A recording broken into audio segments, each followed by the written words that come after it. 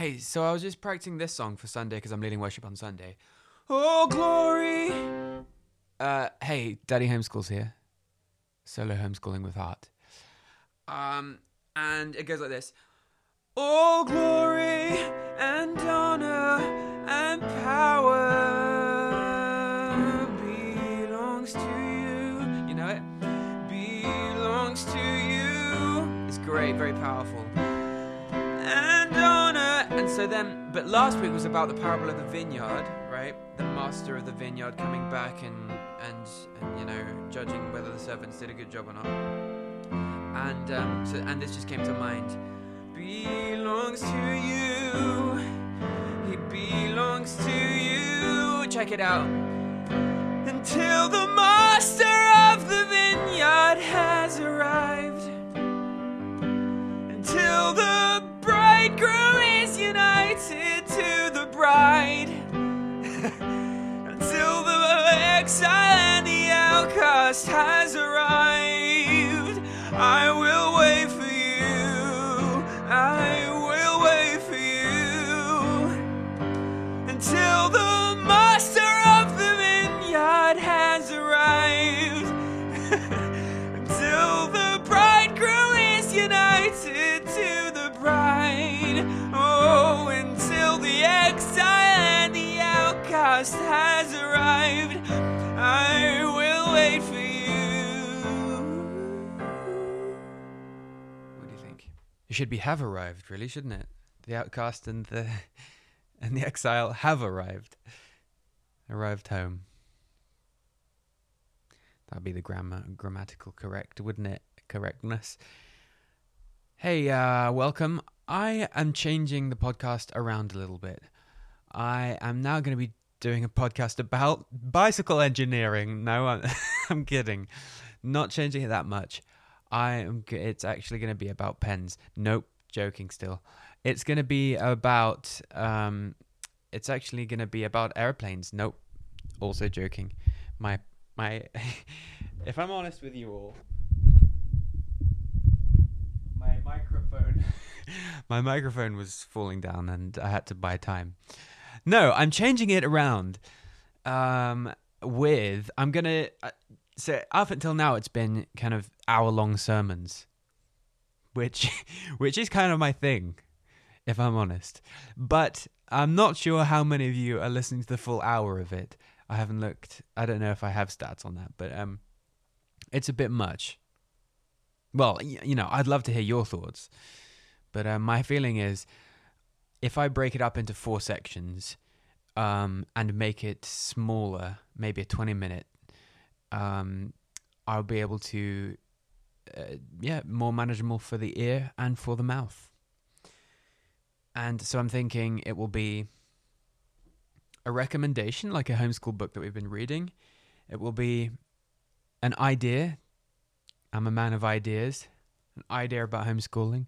You know, I don't know, flexibility, whatever. I'd wax lyrical for 10 minutes on that. And then it would be maybe a question from a listener. And then I would talk about European wrestling rules. No. I'm still trying out different ideas. I'm spitballing. Okay, the last one's probably not going to work. But, you know, different sections like that. Accountancy and management systems. That could be a section. You know, the world is our oyster. Electrical engineering. Astrological signs. You know, different types of axes. Every week I could do a section on different types of axes. And I could talk about the different types. Now we're talking. I've had a good few weeks without Instagram. Not that Instagram was the problem. It was that I was feeling claustrophobic in the house. You know, in the middle of COVID, you're sort of pushed to think worldwide. At the same time as getting cut off from your close relations. And that's a bad combo. Getting cut off from your local world and being pushed out into the great unknown ether of the great beyond, this sort of bloodless relation to the whole of the universe that is not really very real. That's weird.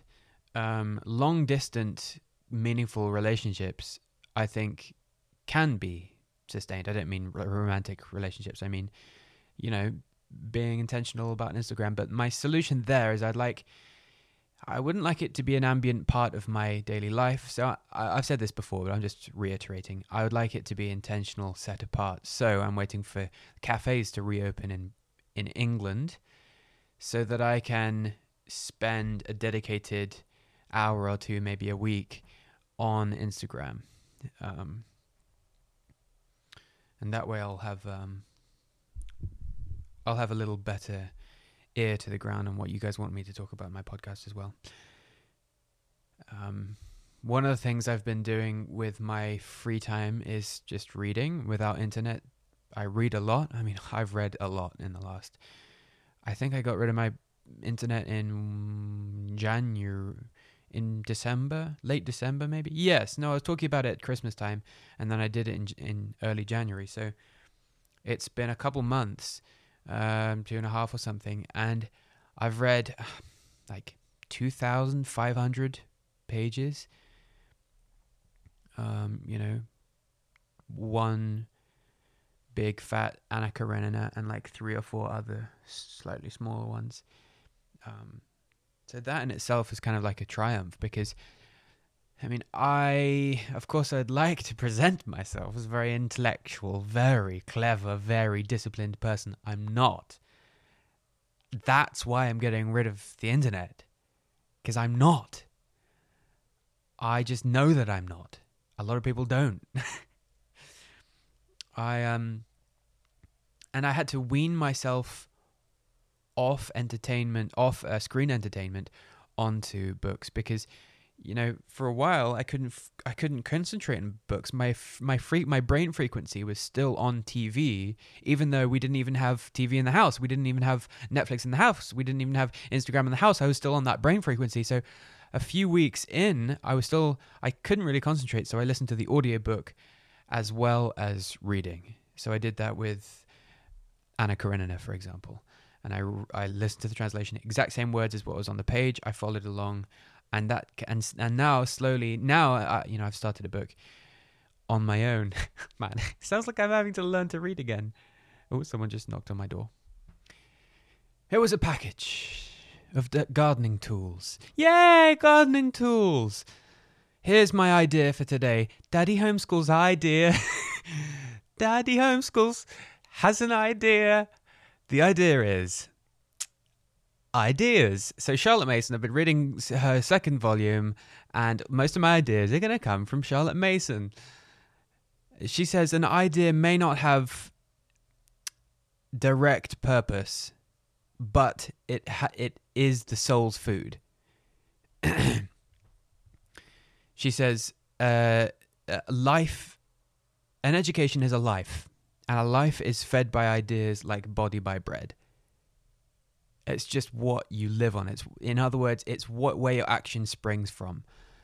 Your body is fueled, you eat stuff, you digest it, and then you have the power to act.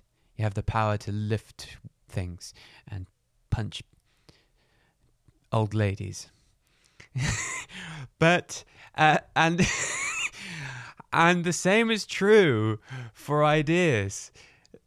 I can't get that image out of my head. It's not. Stop it, Jack. So silly. So you ingest nutrition and you're able to then act. You have power to act. The same is true for ideas. She says you feed on ideas, and it's not necessarily... Just like you don't know what you ate this morning, maybe, but it still gives you nutrition. And you don't go off and do cereal work. You don't eat cereal and then do cereal activities, and then you eat steak and do steak activities. it all works according to the internal workings, which we're only just getting a handle on about what protein does for this and fat does this for this. But we don't do any of that. Our body does that unconsciously. We just eat healthy, and then action springs from that. The same is true with our soul's food. We don't get the idea of being an arrow sent from our parents into the enemy and then actually shoot an arrow. There's not like a direct, obvious connection between the idea that I am an arrow from my father to, therefore, I should clean up after myself or something. Like, there's not... We can build that out, those implications, but it's kind of forced. Like, I've been trying to do this where I talk about it as irrigation. That's another metaphor, but it's like the rain comes on the mountains, and those are high ideals and ideas and principles, but then you got to make sure that it irrigates down to the crops, right? And that's why I try and make the connection. Like, you earn an arrow up here, that's a high lofty ideal, and therefore, what should you be doing now? So I'm asking the question, where is this water going to go? In other words, I'm asking, okay, you ate a great steak and chips. Now, what are you going to do with it? Who are you going to serve with this power that you've now got? And so that you should be thinking like that to get it down from the mountain into your crops and into fruitfulness and into service. But it's not always a clear and simple route. She says, an idea may not have a direct purpose apart from to be the thought environment from which an action springs. It's your atmosphere. It's your thought atmosphere. It really, really matters. Not just the types of maths, not just I need to learn how to cover this polytunnel, so I need to work out the circle theorem in order to get if I can get the diameter, then I can get it's not just, those are really simply, the idea really simply connects to what you need to do.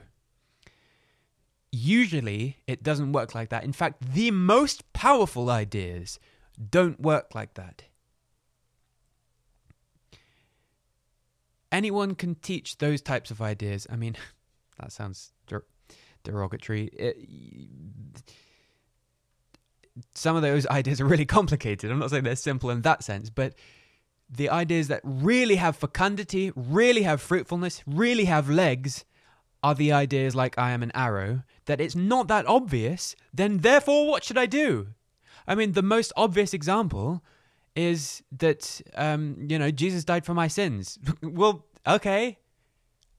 Now shall I watch Netflix? Like, the Bible says that the gospel is your tutor. It teaches you. And so this idea that a Palestinian Jew from like 2,000 years ago got tortured to death in front of his friends, and that has something to do with me, that's an idea that doesn't have like very, very clear, obvious organic lines. But what it does do is, once you digest it and really understand it and really know it and really have your eyes open to it and you live with it for a while and it really gets integrated in the deep systems of your thought and beliefs and stuff, then it has more power to spring action than the types of beliefs like other types of ideas like serve your neighbor. We've been told for thousands of years to treat your neighbor like yourself. But what happens when that's on its own? When the just telling me what the action I should do, when that sits on its own, it's impotent. Or rather, it has a short-lived, quick, easy thing that you should do, like I'll help the old lady across the road instead of punching her in the face. But it's kind of shallow, and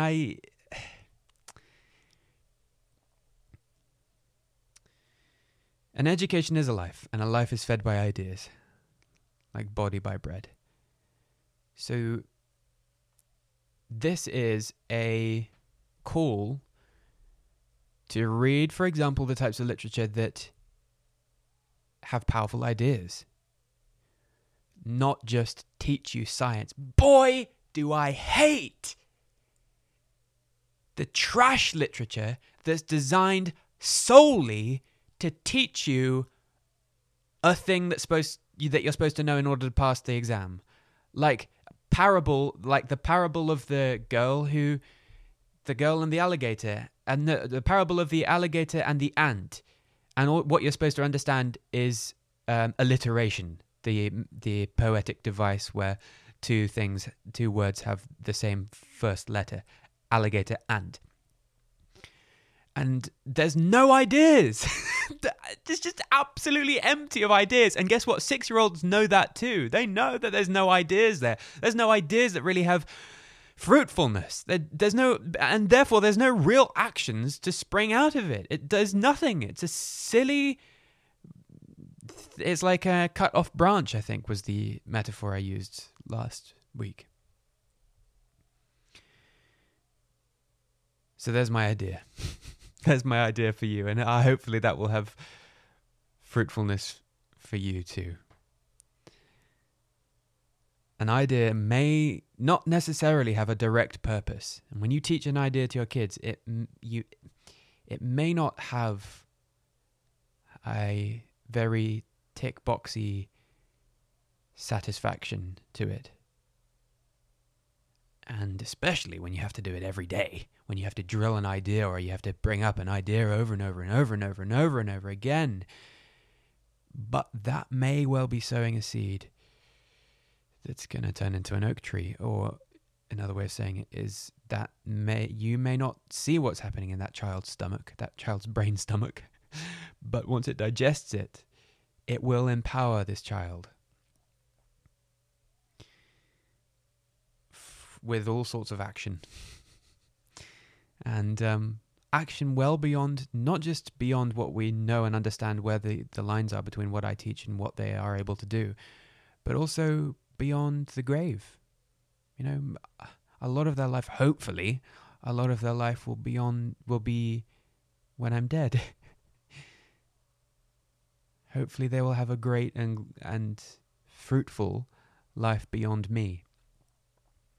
And so I hope I am sowing ideas and giving an idea atmosphere that will lend to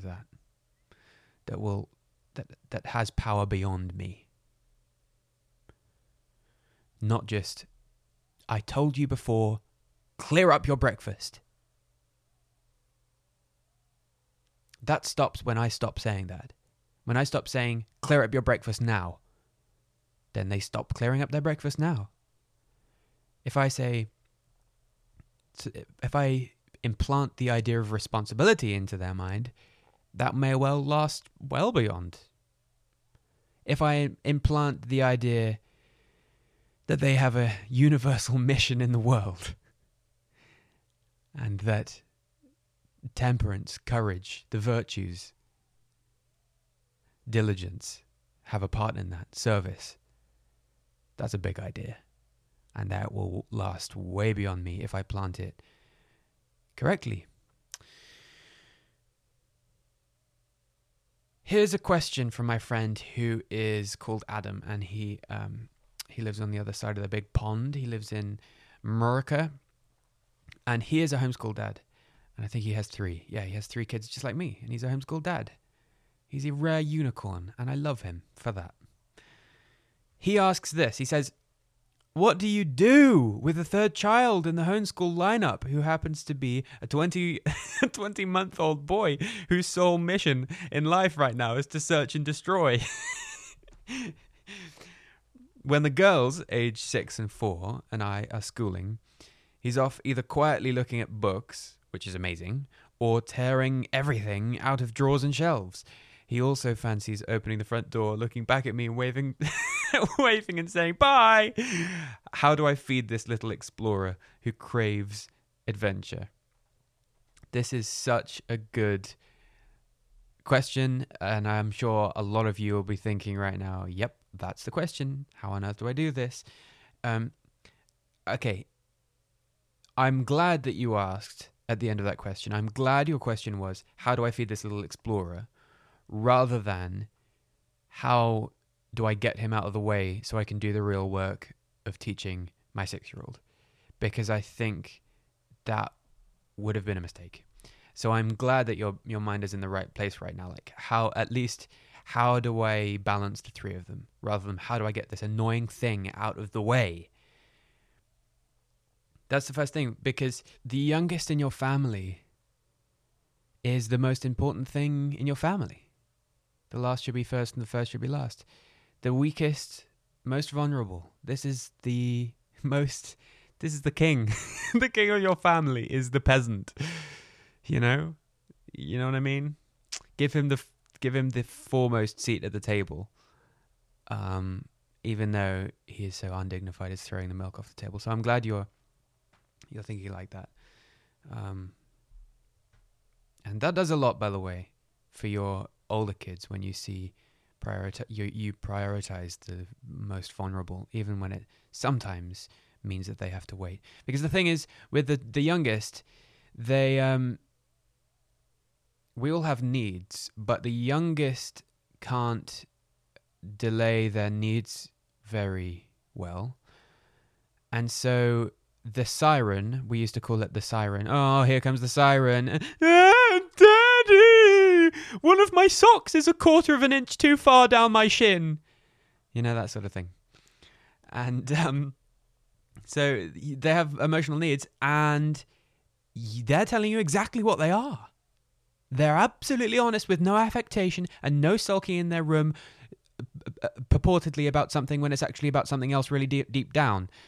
You know, that's teen life. That's something which we can deal with grace later. But right now, you've got a real blessing, which is you know exactly what he needs.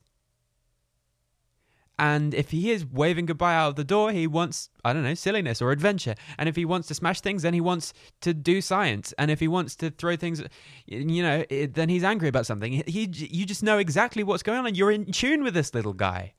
Which is great because it means you can, first thing you can do is fill those needs. If there's if there's an ambiguous need and a clear need, okay, fix the clear need and then we can go for the ambiguous need. So I remember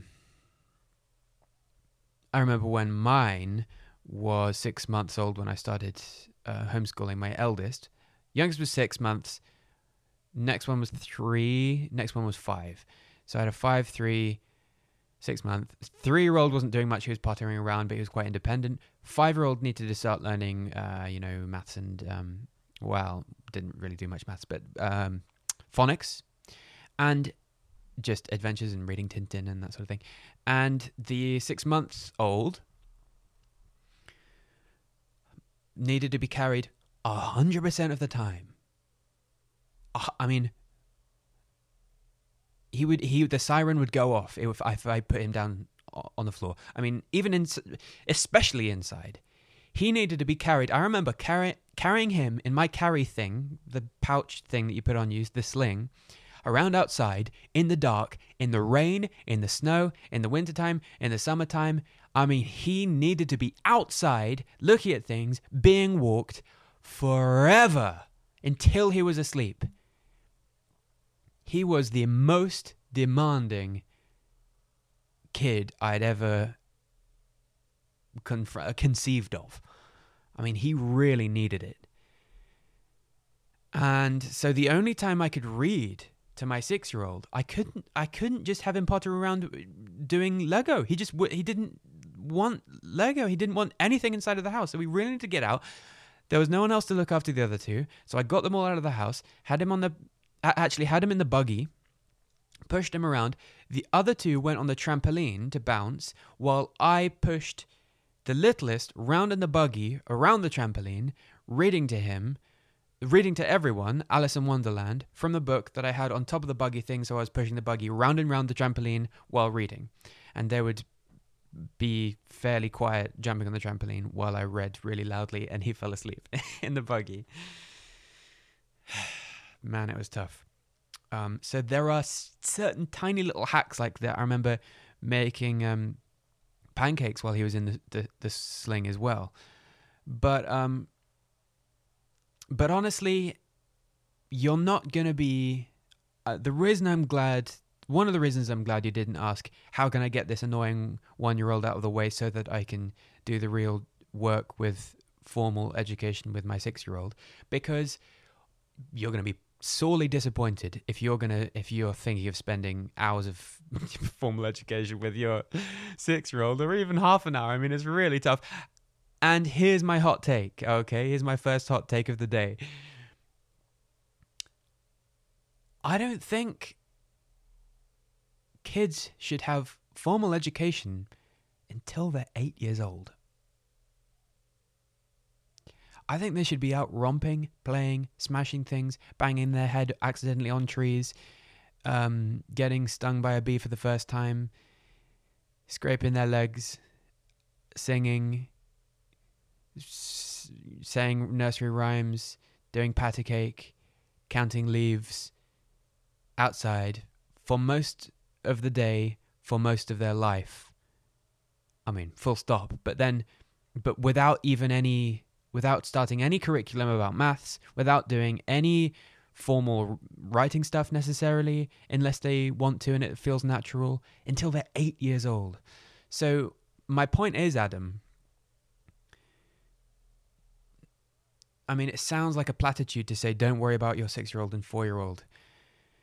And I hope it sounds like you're on the same page with me that you know your youngest is your most needy right now. And that's good. That's a fine thing. You're investing in this little boy. But also, really, your 6-year-old, this is such a gift you are giving her, to not squeeze too much formal, unnatural stuff on her right now. Okay, so now that I've got that said, I've got my unschooly tendencies vented on you. There are some things that there are. Once you exploit his nap time or whatever, he's down for half an hour, he's down for an hour. What shall I do with the other two? There are little times that you can build for yourself where you're not doing the washing up, maybe even leaving the washing up, living it all gross in the kitchen, so that you can go and hang out with your 6-year-old and 4-year-old and meet their needs. And they're young too, they don't need to pass exams. They do have a ravenous intellectual appetite, so feed them with ideas and feed them with books and everything like that. But I think you should start with, number one thing is look right into their eyes and say, you are so great. I love you. I love spending time with you. I think you're beautiful. I think you're wonderful. I like reading with you. I think you're really good at reading. I think you're getting better at reading. I think you're on the Lord's team. I'm glad to be in your family. And I'm looking forward to learning more with you. That's thing number one. Look her in the eye and say that. I know that's hard, Daddy, because I'm a daddy. And it's just hard to be emotional and kind of ushy-gushy like that. But you got to do it. You got to do it. Because it's true and because she needs to hear it.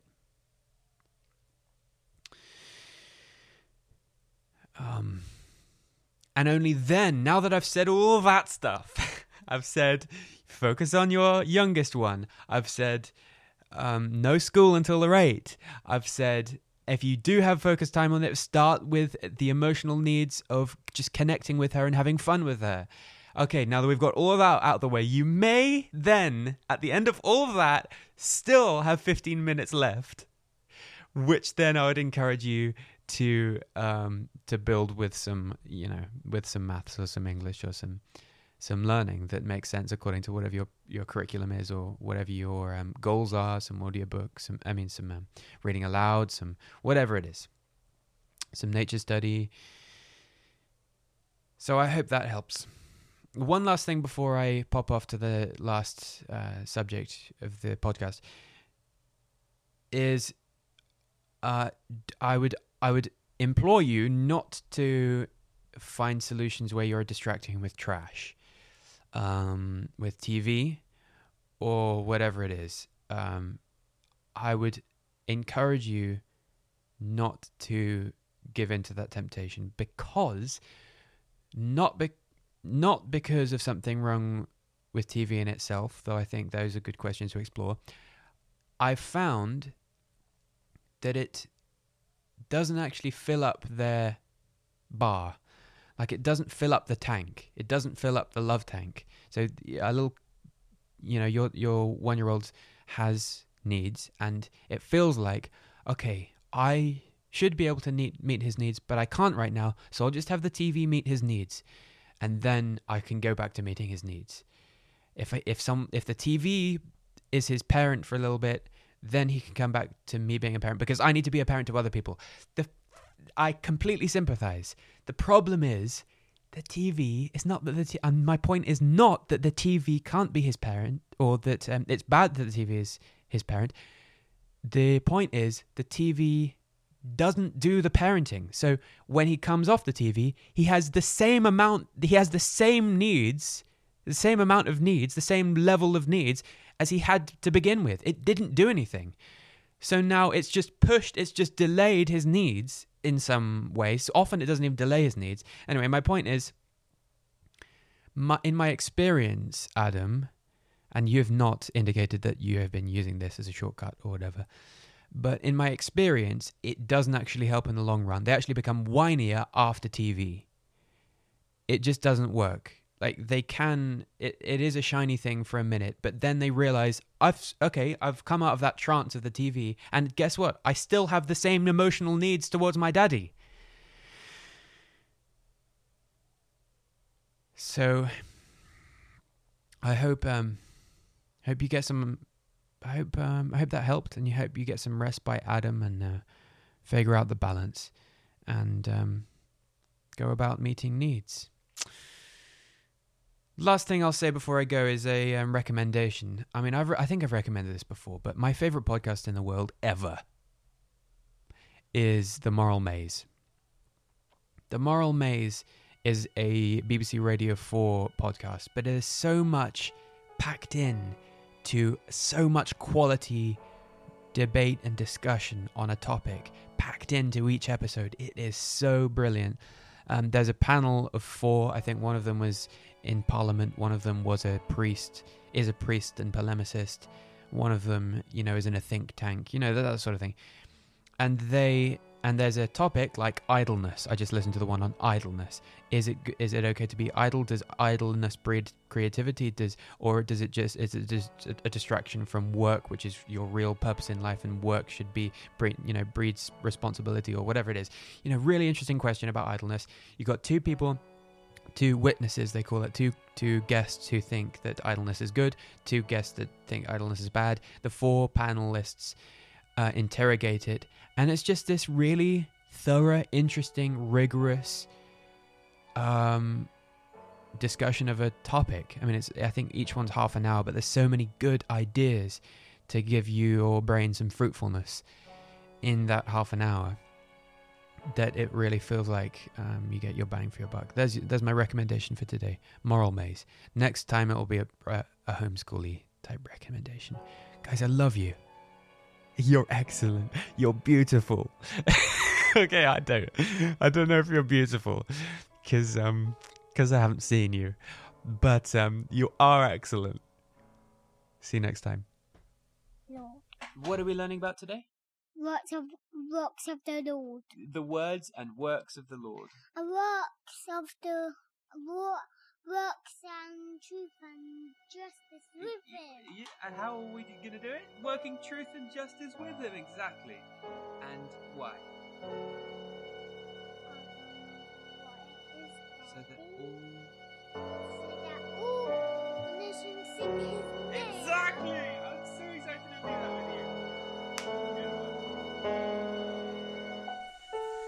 More